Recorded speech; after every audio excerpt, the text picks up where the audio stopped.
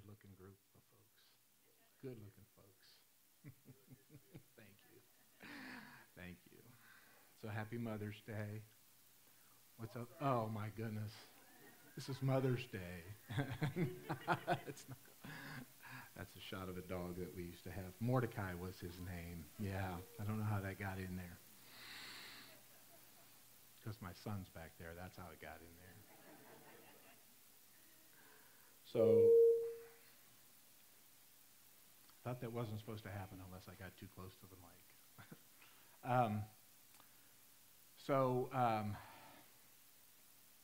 Yeah, Pastor Glenn, it's been a while ago. Actually, it was in February when I got a text, February 25th, I have it down there, text from Glenn asking me to share. He said preach, but I don't think that I'm really a preacher. I do love to teach and I love to share. How many of you know that when the pastor asks, I mean, no is not really an answer, right? I mean, it's not like a yes or no question. The response is, I'm both humbled and honored. That's all you can say.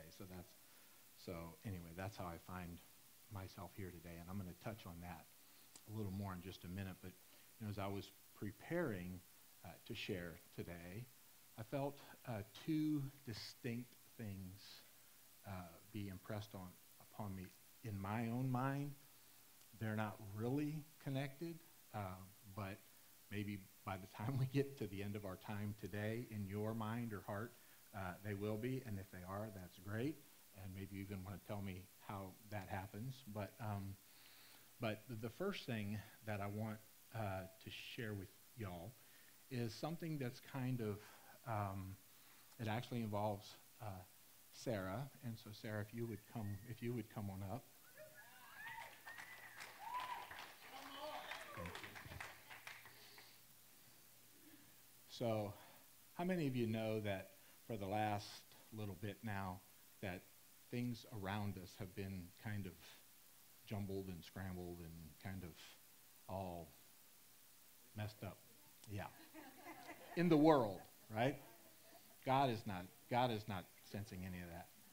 But sometime was it before COVID, love, that we started? Okay. So sometime before COVID even started, just in our morning time together, before I would leave for work, we had kind of a routine that we would go through. And I don't mean routine in the sense that it lost life. Okay, so hear me. Hear me when I say routine. It's not that. There's life. And part of what we did, was we began to read together Psalm 91. And what we did, and pardon me for taking liberty with the scripture, but what we did was we changed, since it was the two of us, we changed all of the first person or the singular pronouns, we changed to plural pronouns, right? Because it was for the two of us. So one of the things that we'd like to share with you this morning is, and so what happened was, as we read that over and over and over again, the second verse says that we will say of the Lord, He is our refuge and our fortress, our God, on Him we lean and rely, and in Him we confidently trust. So we read it out of the Amplified. And because Sarah has been a Charis student, well, why don't you say what happened? Well, when I was at Charis, this particular scripture, we studied it, but my instructor said, it says, we will say of the Lord. Mm. It's all about saying it, not just reading it, but saying it. And that's when the scriptures begin to take root. Yeah. So we started out over another situation that occurred in our family in early January, or late January, that we started to come together and unite over it by doing this psalm, reading a devotional, and having communion together. Mm. And as the time went on, I was reading it first, and then we would say that second verse together. Mm-hmm. But I found that I don't know how long it took, but I found one day that I could say the passage, not all of it, but a significant, like 5 or 6 verses together without looking. And it just kind of organically happened that we started to say the whole psalm together for a year. So for those of you, and I was a homeschooling mom, so, you know, I had, for Sloan, in the middle school years, and there were things he had to memorize, and that's kind of not how I did it. Yeah. I didn't say, well, you just keep reading that every day and you'll get it. So, no, you sat down, and so there's always that kind of, you know, I have to do this. Mm-hmm. Well, this wasn't a have to. Mm-hmm. So I would encourage you to find a scripture, even a whole chapter, not Psalm 119, I'm not saying that. We'll hear more about that later in the sermon. But just do that. I mean, I was amazed. And so little by little, we got it, and the Word of God is powerful. And the situation that we originally prayed for, it righted itself, first of all. And then second of all, then COVID hit. And then it just became more powerful. Thank you, Jesus. So, yes. So I would encourage you to speak the Word of God out loud. If you don't know what to speak, ask the Holy Spirit. He'll tell you. So, here we go. We who dwell in the secret place of the Most High shall remain stable and fixed under the shadow of the Almighty, whose power no foe can withstand. We will say of the Lord, He is our refuge and our fortress, our God, on Him we lean and rely, and in Him we confidently trust. For then He will deliver us from the snare of the fowler and from the deadly pestilence. Then He will cover us with His pinions, and under His wings shall we trust and find refuge. His truth and His faithfulness are a shield and a buckler. We shall not be afraid of the terror of the night, nor of the arrow, the evil plots and slanders of the wicked that flies by day, nor of the pestilence that stalks in darkness, nor of the destruction and sudden death that surprise and lay waste and nay. 1,000 may fall at our side and 10,000 at our right hand, but it shall not come near us.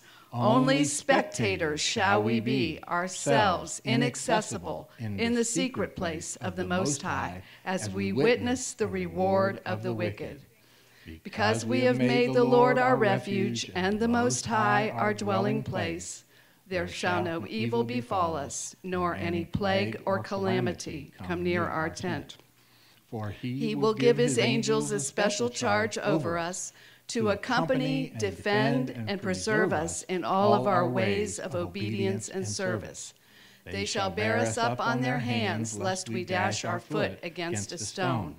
We shall tread upon the lion and the adder, the young lion and the serpent shall we trample underfoot.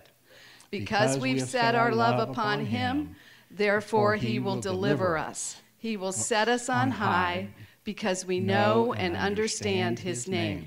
We have a personal knowledge of His mercy, love, and kindness. We trust and rely on Him, knowing He will never forsake us, no, never. We will call upon Him, and He will answer us.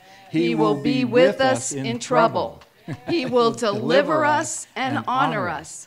With long life will He satisfy us and show us His salvation. Amen. For Him. Clap for Him. Clap for Him. Yes, Lord. Yes, Lord. Yes, Lord. And I want to tell you, every day when we say that, you know, it's just like it's like a diamond, you know, when no matter how you look at it many, many different ways, and every way you look at it, you see that light refracting differently, right? And it's just so, like, one of the things so I got COVID, right? So you're thinking, well, how can you recite that Psalm 91 every day and still get COVID? Well, you know what? That next to last verse says, we will call upon Him and He will answer us. He will be with us in trouble. He will deliver us, right? So you know, many times and I'm sorry, son, this is not in my notes, but this is, so many times you hear folks say, well, you know, God helps those who help themselves, right? It says in the Bible that God helps those who help themselves. Guess what? It ain't in there. It ain't in there. You can look from cover to cover, it ain't in there. But let me tell you what it does say. We will call upon him and he will answer us, right? He answers those. He's with those who call upon him. So anyway, and I probably should have just gone on with Psalm 119 Psalm 91, but there's so much, you could just never exhaust a portion of scripture like that. So as Sarah said, we are men and women, we're people of the word, and so I just wanted to encourage y'all with that, and I love the fact that it wasn't like something that we set out to do, right? Like we need to, it's just something that as we did it each morning, it just became, again, not a routine without life, but just something that just got planted inside of us. So for that, I'm eternally grateful. So we're taking kind of a hard pivot now to what I also felt like when Glenn asked me on February 25th to share. A few weeks later, on March 7th, which was a Sunday, he had actually asked me the night before if I would share something at the offertory, and I did, and I don't expect anybody to remember what that was, but I remember. I shared about out of Genesis 22 when Abraham offered up his son Isaac, and so I already knew that I was on the schedule, right? And I promise you this really happened. Sarah and I had to drive separately that Sunday for some reason, so as I was on my way, and we live about 45 minutes away or so. So I was on my way home. The thought that came up in me was, as a result of having shared at the offertory, the thought that came up was, Todd, you're tapped out. You got nothing left. You just shared everything you know. I've been raised in church, right? So I know a lot of Bible stories, but this thought came up like, you got nothing left to share. That's it. You've exhausted. And I was like, and so I just kind of, I heard it. I refuted it, of course, but that thought happened. Well, praise God that he's faithful. And as time went on, and I don't know the exact date for this, but it's sometime between that Sunday the 7th and 2 weeks later on the 21st, I got a title for what I was to share today.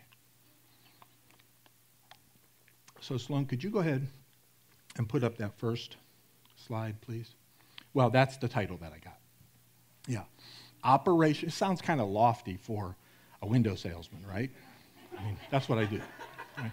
Sounds kind of Operation, no, the title I got was the Genesis 1 Imperative. And I was like, whoa, that sounds, like I should be a general or something. The Genesis 1 Imperative, and then Operation Restore Light. So he started with me with a title, and then I'm sure he wanted me to follow along, which I did, because I was pretty impressed with that title that he had. I was very impressed. And so if we could go ahead then and put up the. So does anyone know who Frances Kay is? Because this is Mother's Day, right? So we're honoring mothers. I'll give you a hint. She's not alive today, okay? Frances Kay is not alive today. Does anyone know who Frances Kay is? Because I'll bet when I throw up this next slide that you'll know who, because her son, that's Frances with her son, and she also had a daughter who died in infancy, but she has this son, and I'll bet when this next slide comes up, somebody will know who the fella is, and by default, you'll know. Does anyone know who James Clerk Maxwell is? Well, I didn't before I started this adventure. And so don't you love the way that God just kind of takes you on a journey sometimes, Isn't it just wonderful the way he leads us into discovery? And so that's what happened to me as I began to prepare for this. So the Genesis 1 imperative, so where would you think I would start with the Genesis 1 imperative? Well, see, you answered too quickly. Because the correct answer is actually in John 1, which Suzanne already read us this morning. But, you know, in John 1, verse 1, it says, "In the beginning, before all time, was the Word." And in my Bible, it says Christ.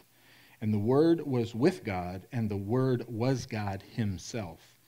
He was present originally with God. All things were made and came into existence through him, and without him was not even one thing made that has not come into being." Verse 4 says, "In him was life, and the life was the light." And there's a capital L with light, right? "In him was life, and the life was the light of men. And the light, capital L, shines on in the darkness, for the darkness has never overpowered it, put it out, or absorbed it, or appropriated it, and is unreceptive to it." So there we have, no wonder we tell believers when they first get saved to read the Gospel of John first, right? I mean, what a launch, right? What a launch right there in the very first chapter. So then, of course, I did go to Genesis 1, and actually that's where I began. So who in here, has anyone in here read Genesis 1, say this past week? This past week? No hands, good. That's kind of what I was actually hoping for. What about this past month, if you know, if you can remember? Okay, so I see a couple hands in past month. Okay. We all read Genesis 1 on January 1st, right? I mean, when we start our Read the Bible Through in a Year program, right? Everybody starts with Genesis 1, right? Yeah. But I think part of the reason that this passage was highlighted to me on this journey is that in my lifetime, you know, when I was in public school, creation was what was taught. Believe it or not. I know the millennials are like, excuse me? That was kind of the accepted.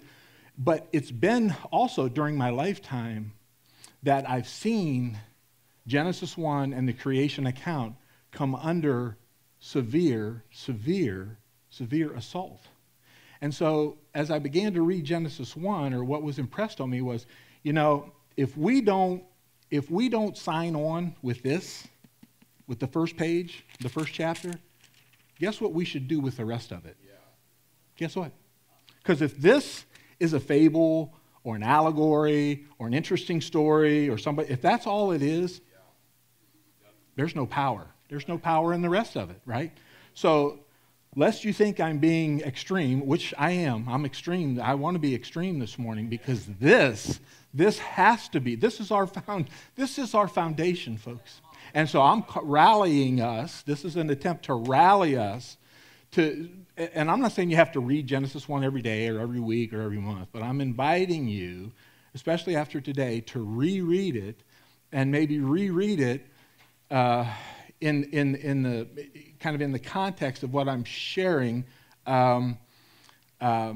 today, especially regarding light, because it starts out, in the beginning God prepared, formed, fashioned, and created the heavens and the earth. The earth was without form and an empty waste, and darkness was upon the face of the very deep. And the Spirit of God was moving, hovering, or brooding over the face of the waters. And God said, what? We all know that. God said, let there be light. Well, as I was preparing for this, when I saw that a couple of things. Number one, I saw, first of all, that God said, right? He spoke. He spoke it out. And so I immediately was reminded of the power and the importance of what we speak, right? The words, right? That the power of life and death are in the tongue. right? So God, now, here's where I'm going to go maybe a little off the reservation for some of you. Because I began to think, well, when God said, let there be light, because we're all pretty sure he didn't speak English, right? He didn't speak Elizabethan English. He didn't even speak King James English. So, yeah. So I thought, I wonder what God said. So I started to let my imagination just kind of go about light and light theory. And that's what led me to James Clerk Maxwell, who is an acclaimed mathematician, physicist, and he's got what are referred to as Maxwell's laws. I was not a physics major by any means in college, so you talk about being out over your skis, folks, I am way, way, way out over my skis here. So actually what I thought, so I was just, like everybody else does when you want to know something, right? What do? You Google it, right? So I Googled it. And so I came across, and in the upper right-hand corner in that slide are Maxwell's laws. And the Bible doesn't say it either way, so you're free to disagree with me, right? But I believe that when God said, let there be light, I think somehow he spoke physics. I don't know how, because physics isn't a language, right? But I think he just, the equation for light, or the language of light, just came out of his mouth. Go there with me, okay? Just go there with me, huh? He just said, and it was like, what choice did light have at that point? What choice? It just, so today, if you were to ask me, do I believe in the Big Bang Theory? Unequivocally, I believe in the Big Bang Theory. Unequivocally. Because when God said, let there be light, can you imagine the explosion? Can you imagine the explosion that took place across the known universe and the unknown universe? God said, let there...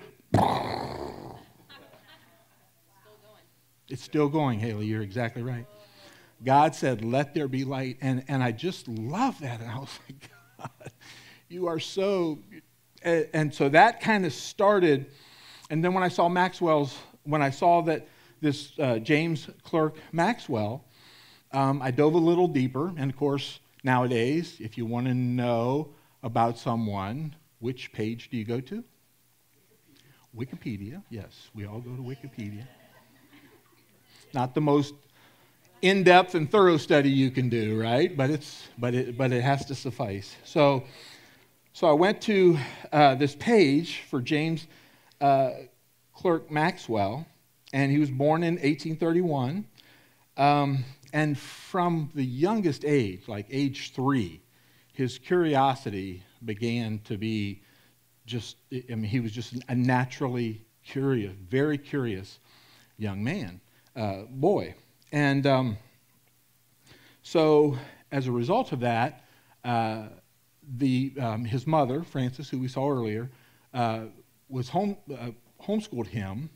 And I'll just read this paragraph. It said, recognizing the boy's potential, Maxwell's mother, Frances, took responsibility for his early education, which in the Victorian era was largely the job of the woman of the house.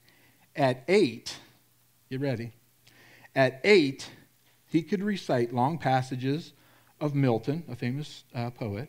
He could recite long passages of Milton and the whole of the 119th Psalm. 176 verses, in case you don't know. Yeah. Indeed, his knowledge of Scripture was already detailed. He could give chapter and verse for almost any quotation from the Psalms at 8. 8. Just thinking about what I was doing when I was 8. Wasn't that? Now, I think my mom, mi madre, may be watching, and if she remembers, I don't know, but I do remember that I did have to memorize, I won't say how many in case I get it wrong, but I did have to memorize a certain number of passages, not all in a row, but I did have to, in order to get my first bike. So I remember, but I don't remember how old I was, but I do remember my mom kind of put that on me. So thanks, Mom. Thanks. But can you imagine at 8, he had memorized the entirety of the 100, and his mother, Frances, she died when he was 8. Yeah, and you think, how is that? How is that right? Well, she died when he was 8, and so he continued his education. She was only 48, by the way, when she passed, and so I just want to read this last couple paragraphs real quickly. It says, Maxwell died in Cambridge of abdominal cancer on November 5th, 1879. He also died at the same age that his mother did, and of the same condition, this abdominal cancer. Yeah. The minister who regularly visited him in his last weeks was astonished at his lucidity and the immense power and scope of his memory, but comments more particularly. His illness drew out, this is his physician, his illness drew out the whole heart and soul and spirit of the man. His firm and undoubting faith in the incarnation and all its results, in the full sufficiency of the atonement, in the work of the Holy Spirit. He had gauged and fathomed all the schemes and systems of philosophy and had found them utterly empty and unsatisfying. The word unworkable is in quotations. Unworkable was his own word about them. And he turned with simple faith to the gospel of the Savior. As death approached, Maxwell told a Cambridge colleague, I have been thinking how very gently I have always been dealt with. I have never had a violent shove all my life. The only desire which I can have is, like David, to serve my own generation by the will of God and then fall asleep. Wow. Now, it's like, so I think you probably know where I'm going to go with his story, which is right back to when he was learning at his mother's feet, right? So throughout his life, it had to be this beginning love, and at the time she was teaching him and guiding him in the way through the Word. I mean, this, if you look him up, if you decide to, you'll see that he's classed in with Sir Isaac Newton, Albert Einstein. I mean, it's a pretty elite crowd that he runs with. In fact, I was noticing on that page also, it talks about the men who influenced him, and then it says what he influenced, and it says all subsequent physics. So, don't you just love? And I was like, God, that's so cool, because in our day, we kind of almost expect that if you're an accomplished scientist, that automatically means you disavow, you separate yourself as far as possible from the Word, right? And here's a man who, undoubtedly, irrefutably, one of the smartest men ever, that says there's no other way except what's in Scripture. And so I just love that.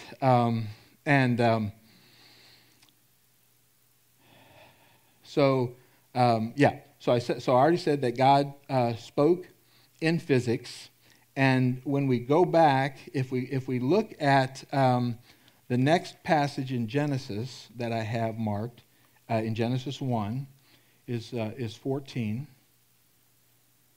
So we already read that God said, "Let there be light." In 14, it says, "And God said, 'Let there be lights in the expanse of the heavens to separate the day from the night, and let them be signs and tokens of God's provident care, and to mark seasons, days, and years. And let them be lights in the expanse of the sky to give light,'" now this is a small l, "'to give light upon the earth,' and it was so. And God made the two great lights, the greater light, the sun, to rule the day, and the lesser light, the moon, to rule the night. He also made the stars." Now, this may not be the first time you've heard this comment made, but how many of you find it at all interesting that back in the very beginning, God said, "Let there be light," but it's not until, because this was day 4, that God created the sun. Right. So there's light So that's why it like had to be physics, right? It had to just be something that's just, we still don't understand, right? So I guess that was also one of the encouragements that percolated up within me as I was preparing for today. Or actually, if you would ask my wife, I was actually quite like what it says about the Spirit of God regarding this message, was hovering and brooding, right? So it was like a lot of brooding going on to bring this to you today. And in fact, one of my concerns as I was brooding even yesterday was, I wonder if I have enough to fill up the time that I'm being given. And now I can see already, based on what time it is, that I have some things that I'm not gonna get to. But God's good. That way you can finish out the rest of it. But I was thinking about how, because you know the light that comes from the sun when we go outside today, and I'm pretty sure the skies have cleared away. You go outside and look at the sun. We all realize, don't we, that the light that we see when we look at the sun is all it left the sun like 9 minutes ago, right? 7, 8, 9. Okay, we won't quibble over seconds, but when we look at the sun, we're not seeing the sun in its present current condition, right? We're seeing it as it was 7, 8, 9 minutes ago. So we're always looking in the past, right? You just can't see it. You can't see currently from that light. And yet we think about what's a greater natural force that we observe every day than the light that comes from, but even the light from the sun is in the past. But God, he's always in the now, isn't he? Right? In fact, not only is he in the now, but he's actually out in front of us, preparing a place, preparing a way, preparing our way, separate and apart, right? Just love that. Okay, all right, I'll move on from there. So then another note that I made that I kind of gave permission to was that, and if we read in verses 26, so I need to read 26 and 27.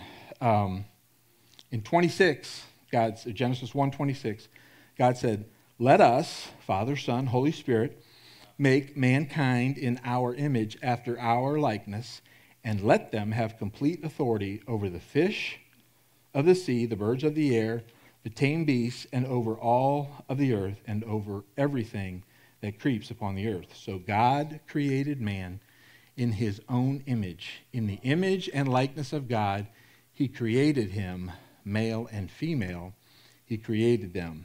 And the note that I have here, and then we all know that that's the time in the creation account. The first time that God said it was very good, right? Up until then, everything was good. All the 5 days were all good. Everything God made was good.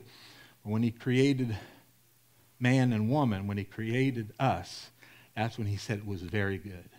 And so I felt like, okay, even though that might not have necessarily had a lot to do with light, but I felt like when it says he created in his own likeness and image, he created them male and female, I thought, you know, while I have the platform in today's world, any opportunity is a good opportunity for us to be reminded that he created them male and female. He created them, right? That's what he did, right?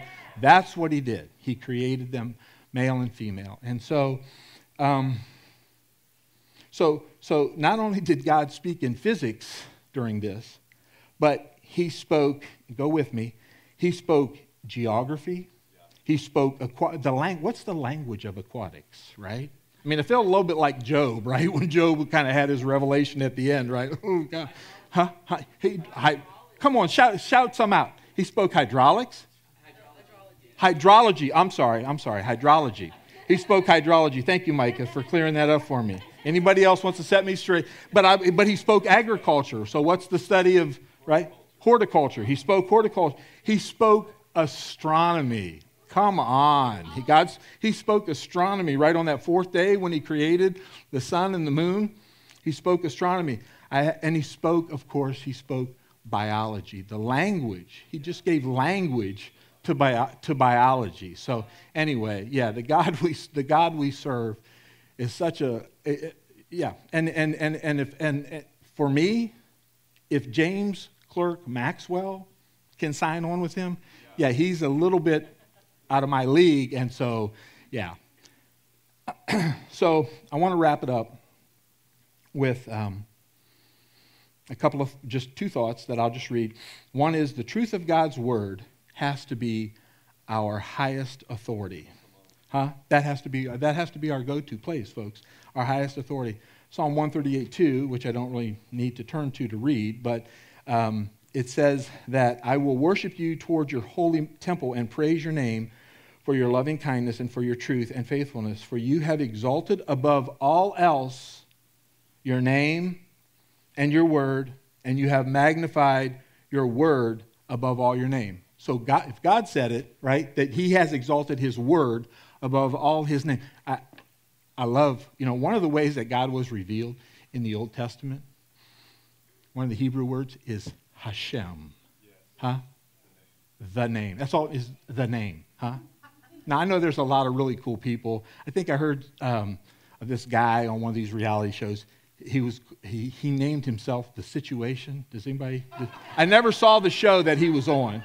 I don't know anything about the guy, but I just heard about this guy that named himself The Situation. I'm like, well, dude, what? But God, right? The name. Imagine that's how you're referred. The name. I mean, does that just make you crumble? It just makes me go weak in the knees to think about, we know he's the name above every name, the name. From the Old Testament all the way through the New Testament. And if you're not in Sunday school this morning hearing Mike Bickle teach about Revelation and the end times, I really encourage you. That's good stuff. It's good stuff. So the Word has to be our highest authority. And then finally, saints, in a day, in a time, in an hour, when we want to know who we are, you know what? We can't know who we are until we know who he is. And we can't know him separate and apart from his word. Now, thank God he gives us, we all have experiences. I love some of the ways God has led me, us, our family. But his word has to be our highest authority. So that's really what I want to leave you with today, is the fact that the word it's irreplaceable. It's irreplaceable. As we go through life, it's our highest authority. And to know him, we have to know his word. So thank you. That's all. That's it.